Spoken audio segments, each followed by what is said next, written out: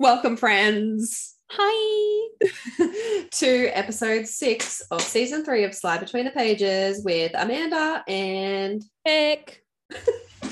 That was Although actually every time you say it just makes me laugh. yeah, sorry, you caught me off guard. I had to remember what my name was. I'm like, shit. I can't even help it. Just like your face every time And it's time for you to say your name, you like look so stunned. Like, oh my I know, God, it's my turn. oh What my do I God, say? that's my name. I can't even.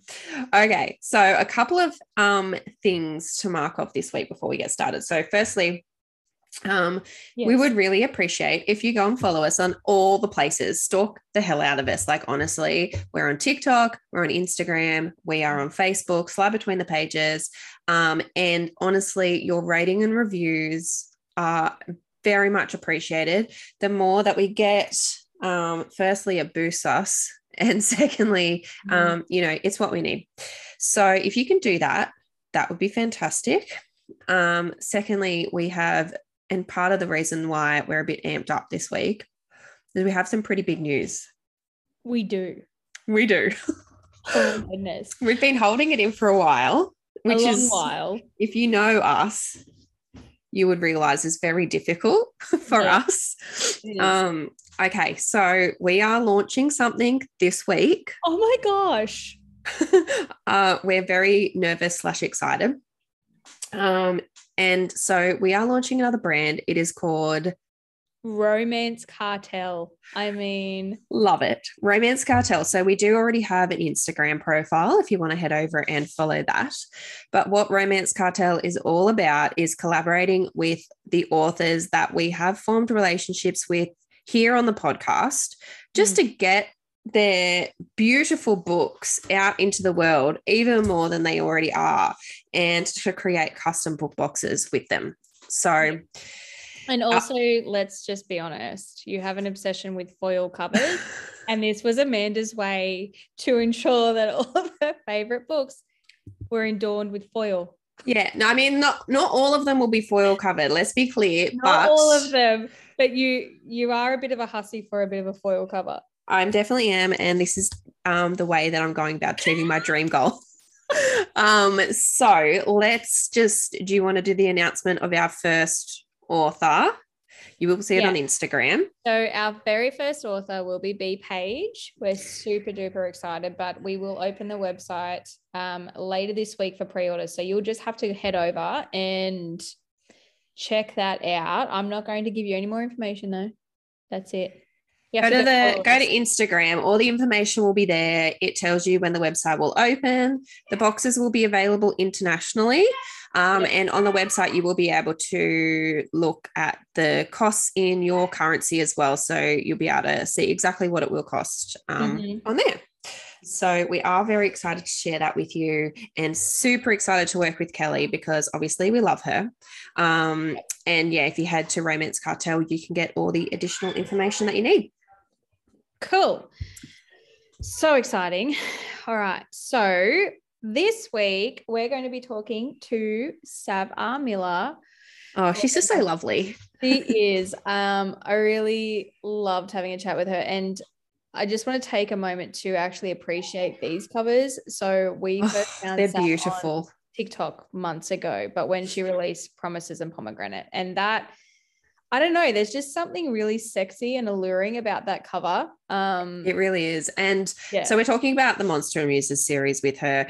Make sure you listen to the end because there are some very fun questions and completely unexpected answers. Yes, there is. Yeah, so let's head over now. Are an international best-selling author and you do write the dark and contemporary stuff, which is obviously our favorite, and you prefer the villain in most stories, which again, especially Beck, she always goes for the villain. I do.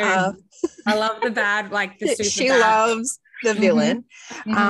But you do say you think everyone deserves a happily ever after, which is awesome. And I do love that you've got a pup called Lord Byron. Yes. Yeah, that's they were both in here and now they're both gone. He's the lab. And then I've got one his full name is Edgar Allan Poe, but I just call him Poe. I love that. That's the best, especially because like if you're angry, you can be like, excuse me, and you can full name him, which is awesome. Yes.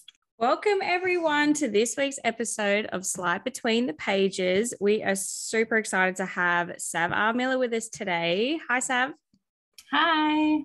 I'm very excited to be here. Welcome. We are so excited to chat with you.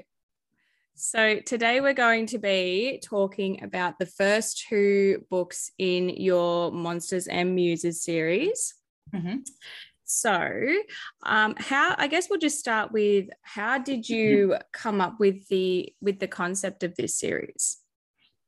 Well, so I was in a Christmas anthology that was kind of thrown together in 2020. And I had already in mind the character of Cal Anderson, who is the MC of Promises and Pomegranates. And when I was coming up with the piece that I needed for the anthology, I've always loved Greek mythology, been kind of obsessed with it since like 7th grade, and literature and all that kind of stuff. So I looked at the character and realized as I was filling out his character profile that he made a very good Hades. If Hades, was in the mafia world in the modern day era. And so I thought, okay, so that would be a really interesting kind of correlation for him.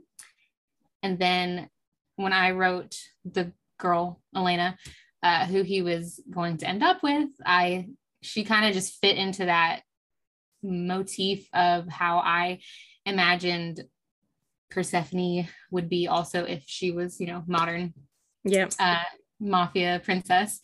And so then I wrote the prequel, Sweet Sin, for that anthology based on, well, I don't think I had the storyline for Promises and Pomegranates written down yet. And I hadn't necessarily planned to make it inspired by anything. I was just thinking about, like, the thought was just in my head that those 2 characters lent themselves really nicely to the mythological characters. Yeah.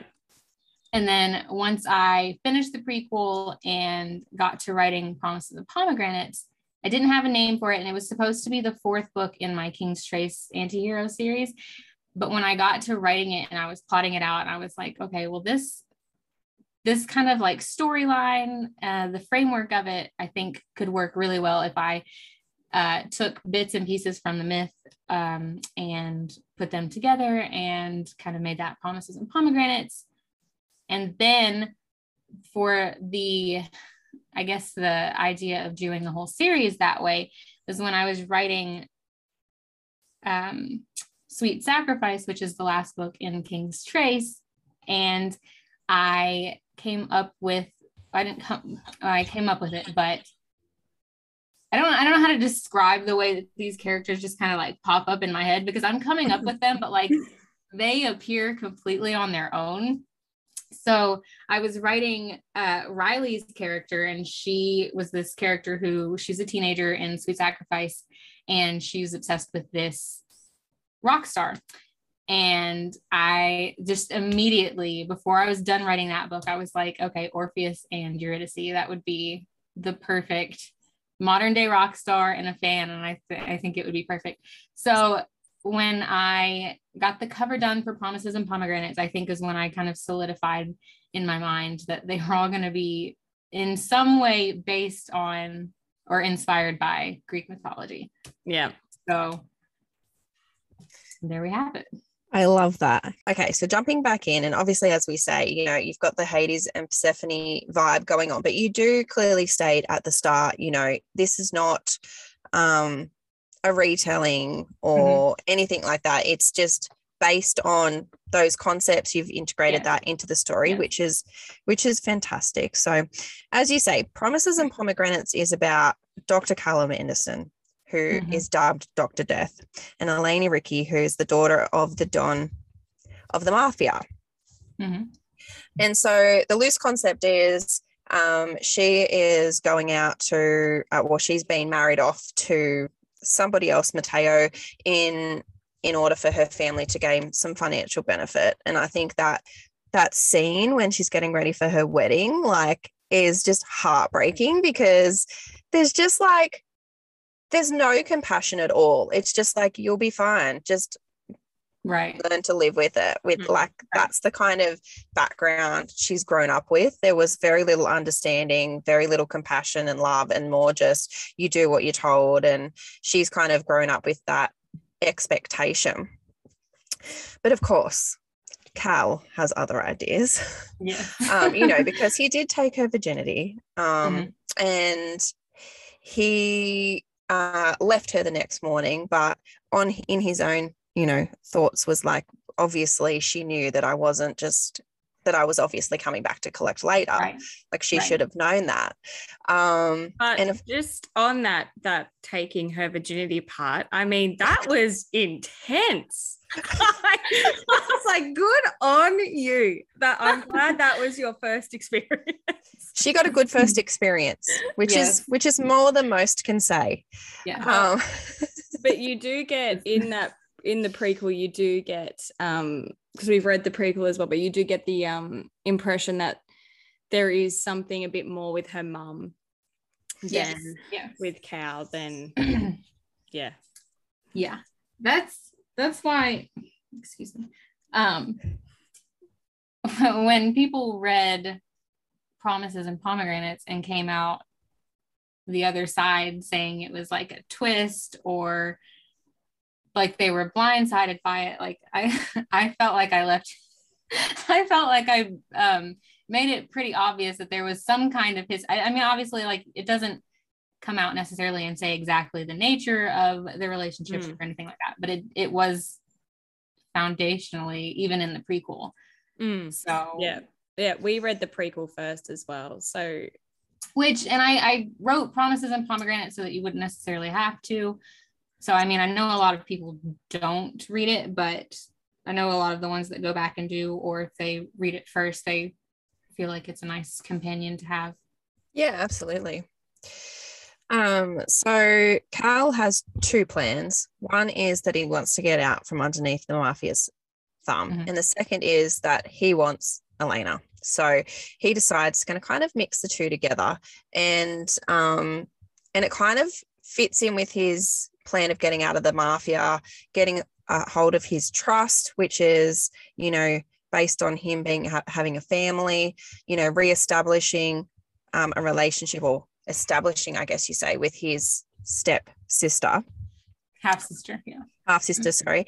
And he formulates a plan, which you don't know at the time, but it is that he's, being blackmailed over, this sex tape of him and Elena together, and that, of course, he needs to, step in as her husband, which I did love that part. Like, when she gets called into the room on her wedding day, and Mateo's there, like, vomiting up his entire stomach, basically, and she's like, "Oh my God, what's wrong with you?" And then Cal just steps out of the shadows and says, "Well, I believe it's food poisoning, but it doesn't present that way."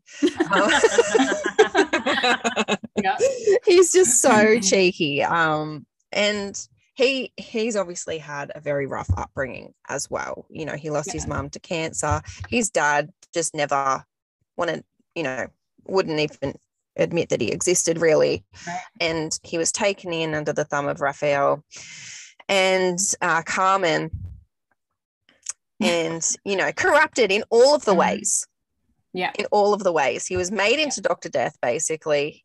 Carmen and him had a relationship, and she never quite let that go either, did she? Right. She needs to move on. She needs to move on.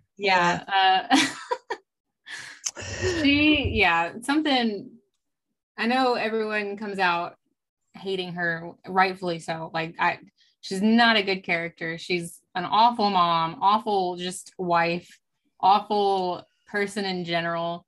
she's got some stuff going on in that head of hers that I just never could understand. And like, I know, and it sounds weird, but like she's the villain in the story, essentially. I mean, as much as Cal is a bad guy, she is the villain in both of their stories. Which, and I think, I wish it didn't have to be like that, but that was just how she just wrote. So she's obviously had a rough time of it as well, because it does allude to the fact that she was forced into a marriage with Raphael as well. So she hasn't exactly had, you know. Yeah, she's had a pretty shitty. Yeah. But, you know, she continued the cycle. It just keeps going. It's generational. Yeah. She made it worse. It's like one of those, like, I had it bad and I'm going to go ahead and make everything so much worse for everybody. Yeah, no, she definitely wasn't happy. And so she didn't really want anybody else to be happy there. Right. And a few big things from that is that, you know, obviously they overall really had, well, the mafia really had like this monetary you know, aspect where they lost money from her not marrying Mateo. So then they decided they were going to get it back. But also Carmen had this little revenge plot going on, where she was like, no, you can't be with Cal because I love him. And, you know, I mean, they did get their daughter assaulted. I mean, just to send a point. That was a bit not nice of them, was it? Yeah. Her, and coming from Carmen, I would think of it as vindictive and very calculated. Coming from her dad, still awful, but more of like a business. Like their relationship was much more like transactional, I guess. And hers with Carmen was cutting and very, I guess, I'm nasty. so sorry. Yeah. So it was nastier on a more personal level, I guess. So anything that Carmen did was kind of like a personal barb, something to get under your skin, whereas her dad was kind of just doing stuff to not to do it, but for the family business. Yeah, absolutely. Some of my favorite scenes were when they were on the plane together. Just like all the references to him eating fruit and then having the pomegranates and all those things. I was just loving that. A real intense apple moment. Apple moment was intense. I was really drawn to him eating this apple. I know. I was like picturing it, you know, very graphically. Great detail. Mm-hmm. Yeah, I could hear the sounds and everything. I was like, this is...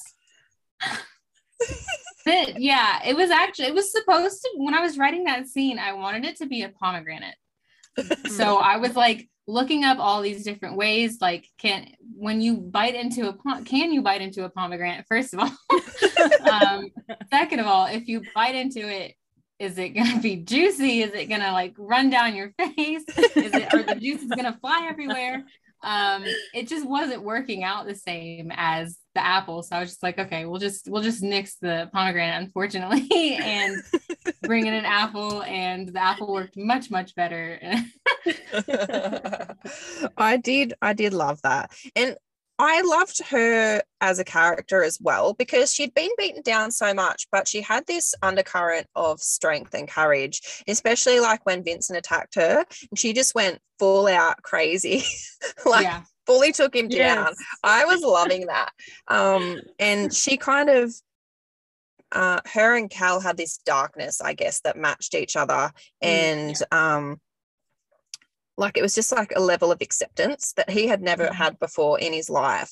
He, you know, where he didn't feel judged, and she was like, I guess, had a level of freedom which she had never had before. So I did love that about them. But the twist obviously there is that you know, Cal actually does start getting blackmailed. He's like, well, this is, you know, this is a bit tricky, isn't it? I mean, I was making it up, but now it's true. How'd that happen? Yeah. And it's funny because a lot of people, I think, missed that line towards the end where he admits that it was him initially. Yes.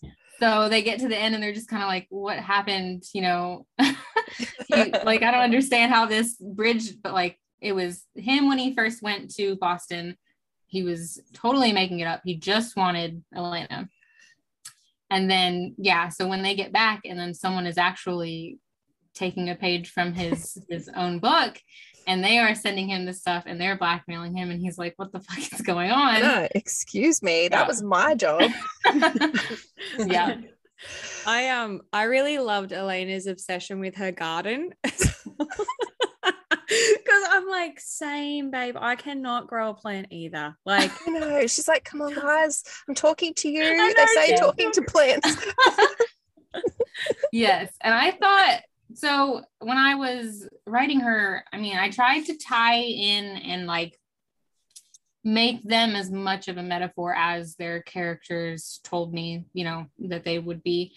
And so writing her, where Persephone is like, flowers and vegetation and stuff like that. And her mom is vegetation. I can't remember exactly what they're goddesses of, but something to do with vegetation and flowers and stuff. And I just thought it would be, I guess, interesting for her character to want to nurture and want to grow stuff, but not be able to. Yeah. Yeah, I did really enjoy that. And probably my favorite scene of all time from this book was at the ballet. Yeah. Yeah, very very popular scene. Yeah. But also so sad because he's like, you're kissing me like it's a goodbye, and I'm like, oh. I did like as well that Violet came to speak to Carl. His half sister came to speak to him at the end. Like, even though she was kind of like, look, I'm not ready at this point, it was kind of like bridging that little gap with him, like, gave him a bit of an olive branch there, which was nice. Right.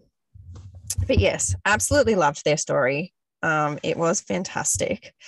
So how many books can we expect in this series?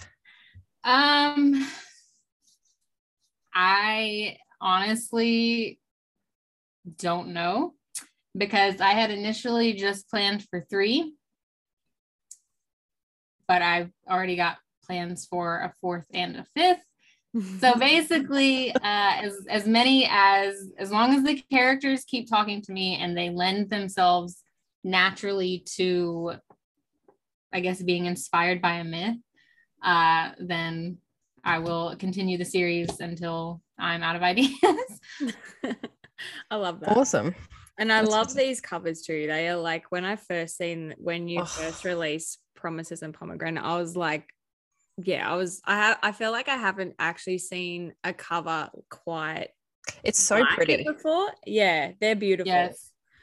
Yeah, Kat did such an amazing job. Like, when I brought her the concept, I mean, she literally, what I gave her is what she created, and it was like better than I could have even imagined, and I was just so excited. And she has done the same exact thing for the other 2 covers so far.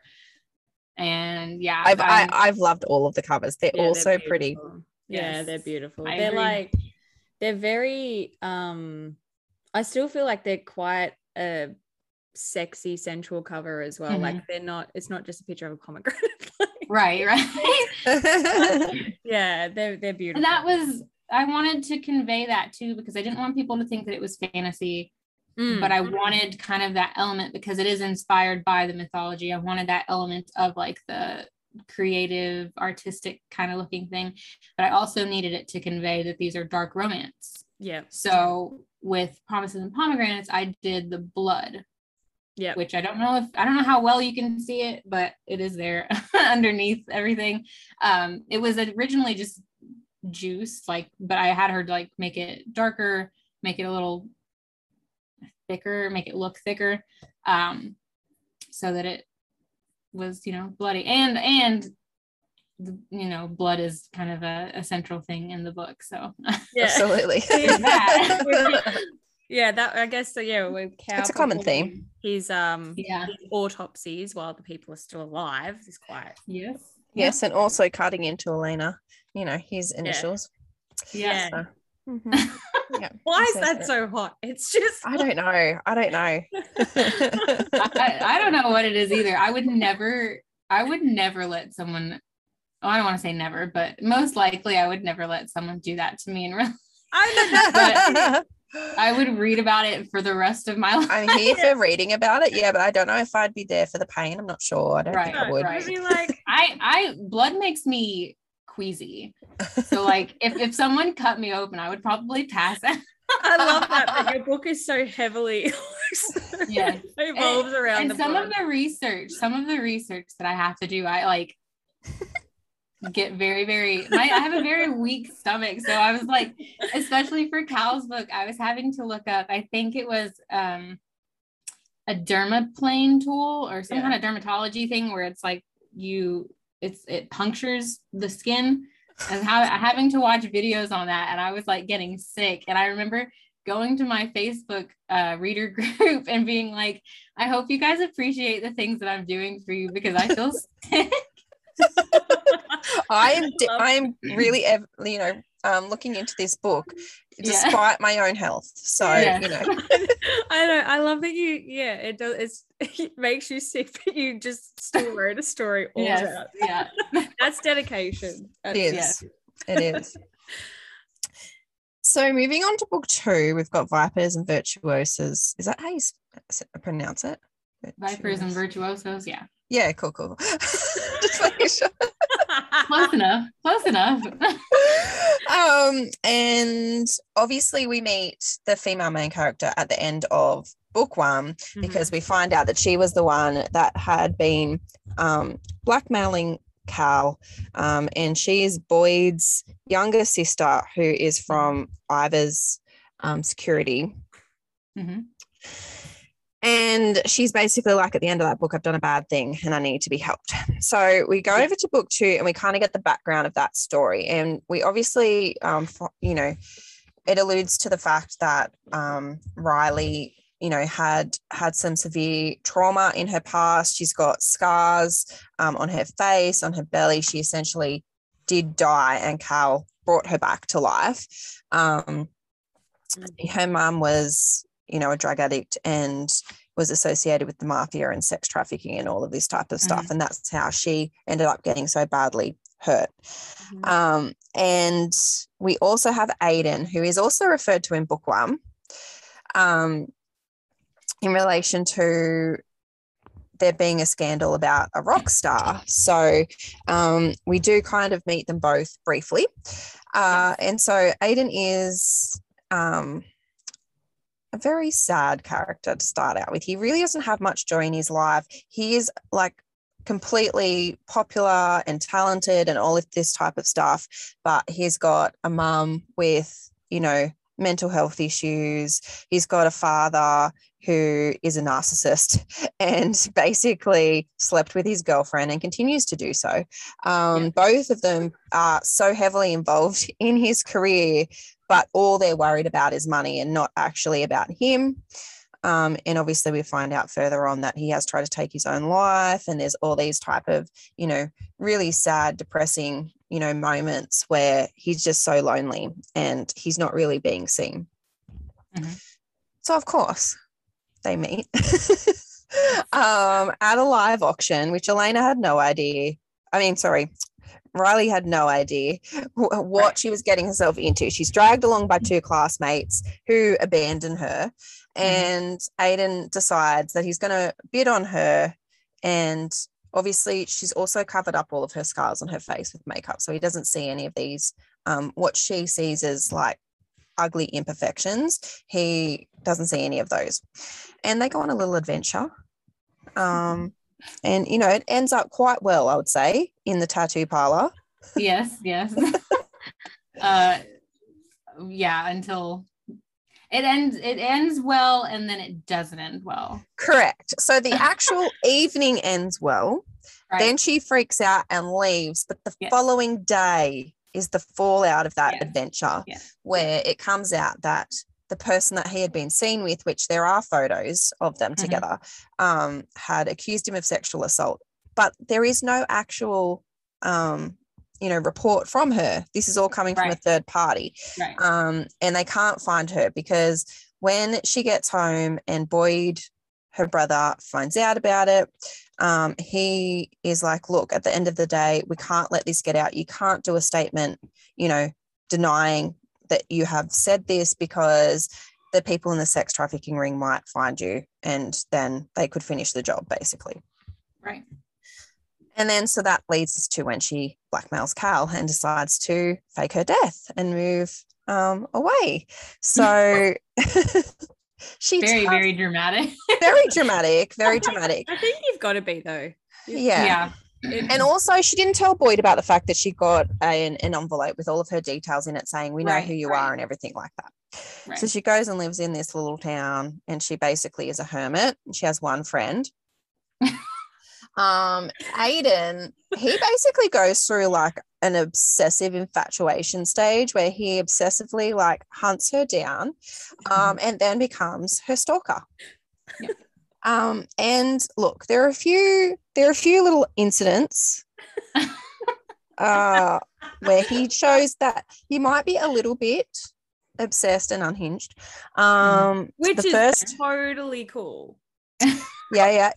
The first is when he steals her undies, but not just one pair, her entire undie drawer. Her entire undie drawer. You can I mean, go big or go home, right? It's right. She doesn't realize he's there at this stage. So she calls Cal up and she's like, dude, my undies have been stolen. And he's like, are you sure you just haven't misplaced them? Like, I've heard that, washing machines can sometimes eat them. She's like, it's a whole undie drawer. We're not talking about one pair of undies here, bro. Like, I did not lose my whole undie drawer. And then the second is probably the little surprise he leaves for her in her moisturizing lotion. Yeah.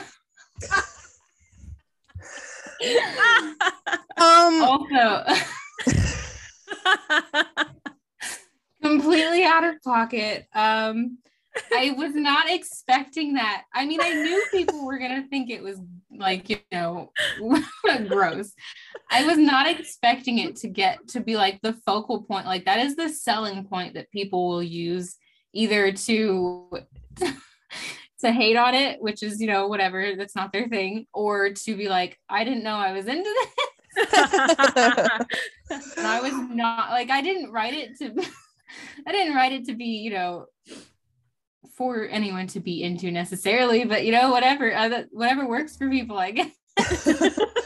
I just love that it's referenced later on in the book as well, where she's like, I've got a rash and I think it might be from my lotion. And I'm like, oh my God. And he's just like, I might just throw that out now. Yeah. Some lotion. Like, doesn't say anything about it. He's just like, my bad. Yeah. He definitely not the kind of, and that's the thing too, is like, he's an anti-hero. He's kind of sort of bullying her. He's her stalker. Like, dude, his moral compass is skewed at best. So like, him coming clean to her about having done it and then like explaining that maybe that's why you have a rash wasn't something that his character was going to do. So him just throwing it out and kind of taking care of it himself was just like, he's like, that was his non-apology. That was just his solution. Absolutely. And he tells her from the start, look, I'm here to get revenge on you and ruin your life and bring you back from the dead, essentially, tell everybody that you're alive and a little liar. But obviously his OCD and obsessive nature does not let him do that, because he's essentially been obsessed with her since their first night together. So slowly their relationship develops and they start kind of letting each other in on their past, which was really nice to see, because both of them have just been so closed off and had nobody to actually talk to about it. So it was good that they had somebody to do that with. Now, I did get the sense from the start that her friends that took her to that auction were a bit dodge, right? Because they took her there, they disappeared, and then when she got home, they're just watching like, you know, rom-coms basically on the lounge with a glass of wine. I'm like, what's going on here? Yeah.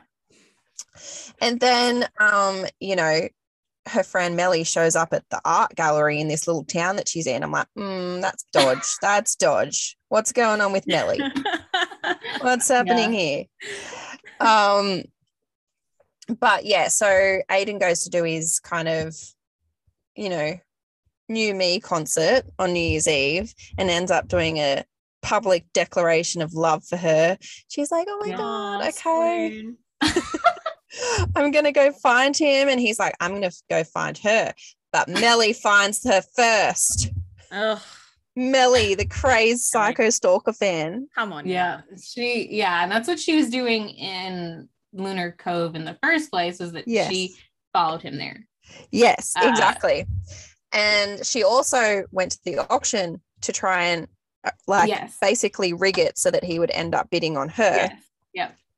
And then because he didn't bid on her, she followed them around and planted the story about the fake sexual assault. Yeah.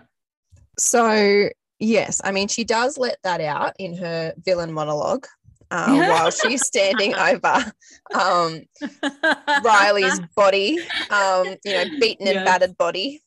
And then she's like, well, if I can't have you, nobody can. And then she's pointing a gun at Aidan. Aidan's like, what the actual fuck's going on here?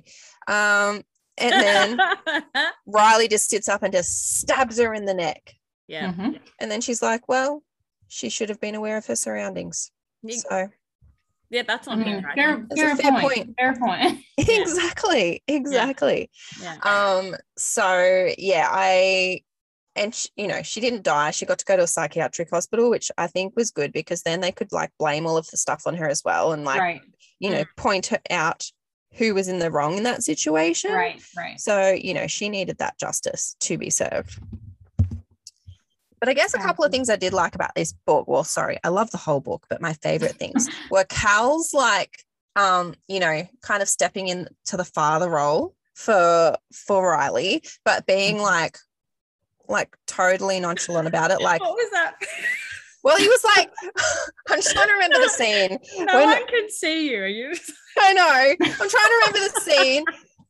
I think he's like, she thanks him for something, and he's like just basically like, first of all, his immediate response is to be like, why are you thanking me? And then he's like, that's okay. Yeah. I think it's towards the end when she like comes out of her bedroom and sees him, and she stops and says thank you, and he's like, for what? And she says, I think for everything, maybe. Yes. I can't remember exactly, but he's just like, no need to thank me. And then as he's walking away, he's like, you're welcome. Yeah. Like, a little under his breath, like, oh my God, I do have feelings here, but I refuse to show them very much. He's a bit like that in his book too, though. He is. Yeah. Absolutely. Yeah. But yeah, I really did like that part. And also I did love when Boyd walked in on her and Aidan together in the bed, and he's like, I beg your pardon, what's going on here? So I did really like that part. But yes, so we did love the first two books. Book 3, Oaths and Omissions, is coming out on the 15th of March, which is really exciting. So this episode will come out on the Sunday, so it won't be very long to go from then. So go and pre-order your copy, guys, if you haven't already. Now we get into the fun questions. The fun questions. Okay. So we're a part of Emily McIntyre's thing, and I did see a Street team. post. Yeah, I did see a post yesterday. It was kind of grabbed my attention, but she said that she dedicated a post to you about your obsession with spit. So what exactly is that about? Straight up, I was like, Robert Pattinson spitting. That's so funny. She had literally sent me that in a private message right before she posted. So you're like, private joke, and then she's like, bam, Facebook group. Yeah. Honestly, like any parts of our conversations are potential fuel to poke fun at each other. So it's fine. It's just, so I was writing Sweet Sacrifice last year, and which is Boyd and Fiona's book, and Boyd has a spit kink. Mm-hmm. And it's I don't know how it developed for me. But I know that like while I was writing it, I was like, oh, I don't think I'm as grossed out by this as I thought I was. And so I'm here for this a little bit. I'm here for this. It's like that TikTok audio that's like, yes. Am I attracted to this? Yes. Yeah. And so I would write like it's not a huge, I don't even like call it an actual kink. I mean, everyone else that has read it has come away calling it that. I didn't, because it wasn't like a specific kind of thing. It was just something that he does multiple times in the book. But I would write it, and Emily, who Alpha reads for me, so she reads while I write, she would comment and she'd be like, oh, this is disgusting, or something like, oh, this is gross. This is like gag, whatever. And then so around the time that I was writing that, all these TikTok videos with the spit kept popping up on my For You page. And so every time that one would pop up, I would send it to her because I knew she didn't like it. I needed to share it with somebody. I had to share it with someone. Yeah. So she would get all of them. It's been a while since I sent her one, so I was very surprised when she sent me the Robert Pattinson thing, but I was very excited. It's hilarious because that's exactly what like Amanda and I do as well. Like if there's something that I know she's not gonna like, I deliberately just send it to her with no context. Yes. And Yeah. All the time. Yeah. All the time. And she's like, why would you send me that? Like, and then I'm just laughing, just picturing her reaction. Yeah. Yeah. She's terrible, guys. You have to share it. You have to share it with your best friend. You have to. Yeah, if I can't share it with her, what am I going to Exactly. Do you have any writing rituals? Procrastinating. That I don't, not necessarily a ritual. I think I saw either an article or maybe it was in a book from Stephen King a while ago that said writing in the same place, like at your desk or on the couch or wherever, but like you want to try to write in the same place over and over and over, because it kind of, I guess, gets you into like the routine of things. And it's just like your body naturally kind of adjusts to that task that you're supposed to be doing. So I do try, if I'm writing a book, especially if I'm like deep into it and need to like have it done by a certain time, I do try to write in the same area. So either I will sit at my desk and write, excuse me, or I will sit on my couch with my laptop. I try not to do that as much just because my dogs don't let me sit by myself. The little one will get up in my lap. He likes to cuddle. So they're a very big distraction for me. The dogs are. Like I was up, I think one day last week, and I was on a super tight deadline for Oaths and Omissions. And I stayed up until I think 6:30 that morning. And at like 4 in the morning, I was up playing with the dog. I was like, I'm supposed to be writing, but here I am wrestling. My bad. Other than that, I don't usually listen to a lot of music, and if I do, it's lo-fi beats, because I don't know if it's scientific or what, but for me, they get my creative juices going, and there's usually no words, so like I'm not getting distracted by whatever they're saying. And then I do like to have a drink on hand, just because, like, I don't know if I have OCD, so I don't know if it's like a compulsion where I just like like to have something to drink while I'm writing, but it also keeps me from getting up and having to, I guess, that's true. take a break Get and like distracted. take myself out of that space. Yeah, for sure. Okay. If you were a chair, what chair would you be, and what celebrity would you want to sit in you?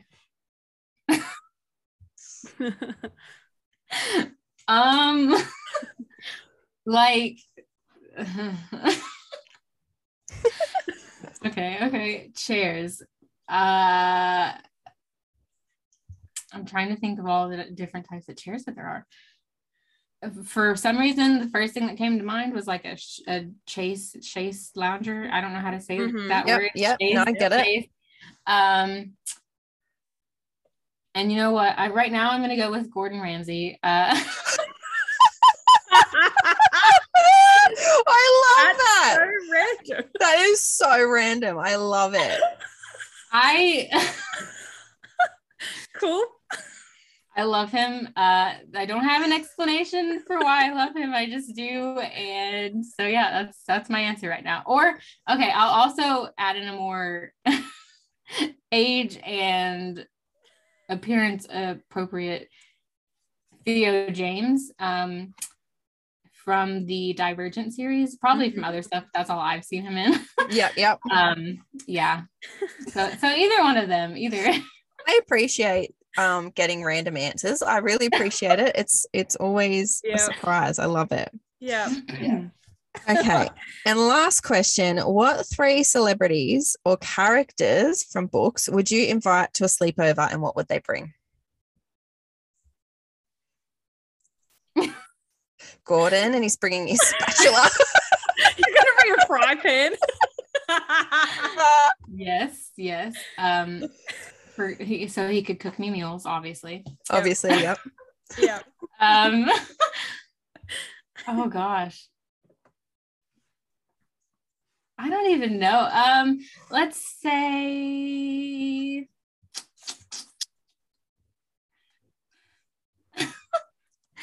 okay. The artist, singer, musician, whatever, Black Bear. Mm-hmm.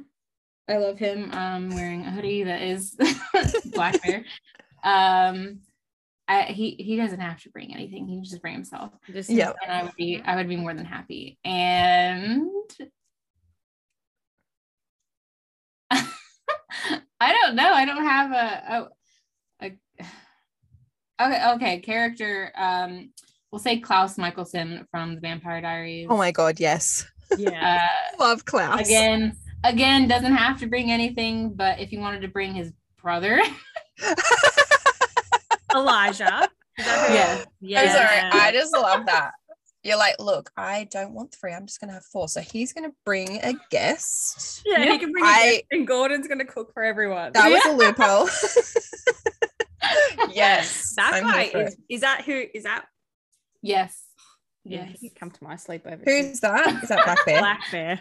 Oh, okay, guys. So go look up a picture of Black Bear. So you know that there. You have got quite that diverse range of sleepover attendees there. You do. I know. It doesn't make any sense. Like, doesn't need the people that I'm attracted. It's vibes. That's it's all. Total vibes. Yeah. I'm here for it.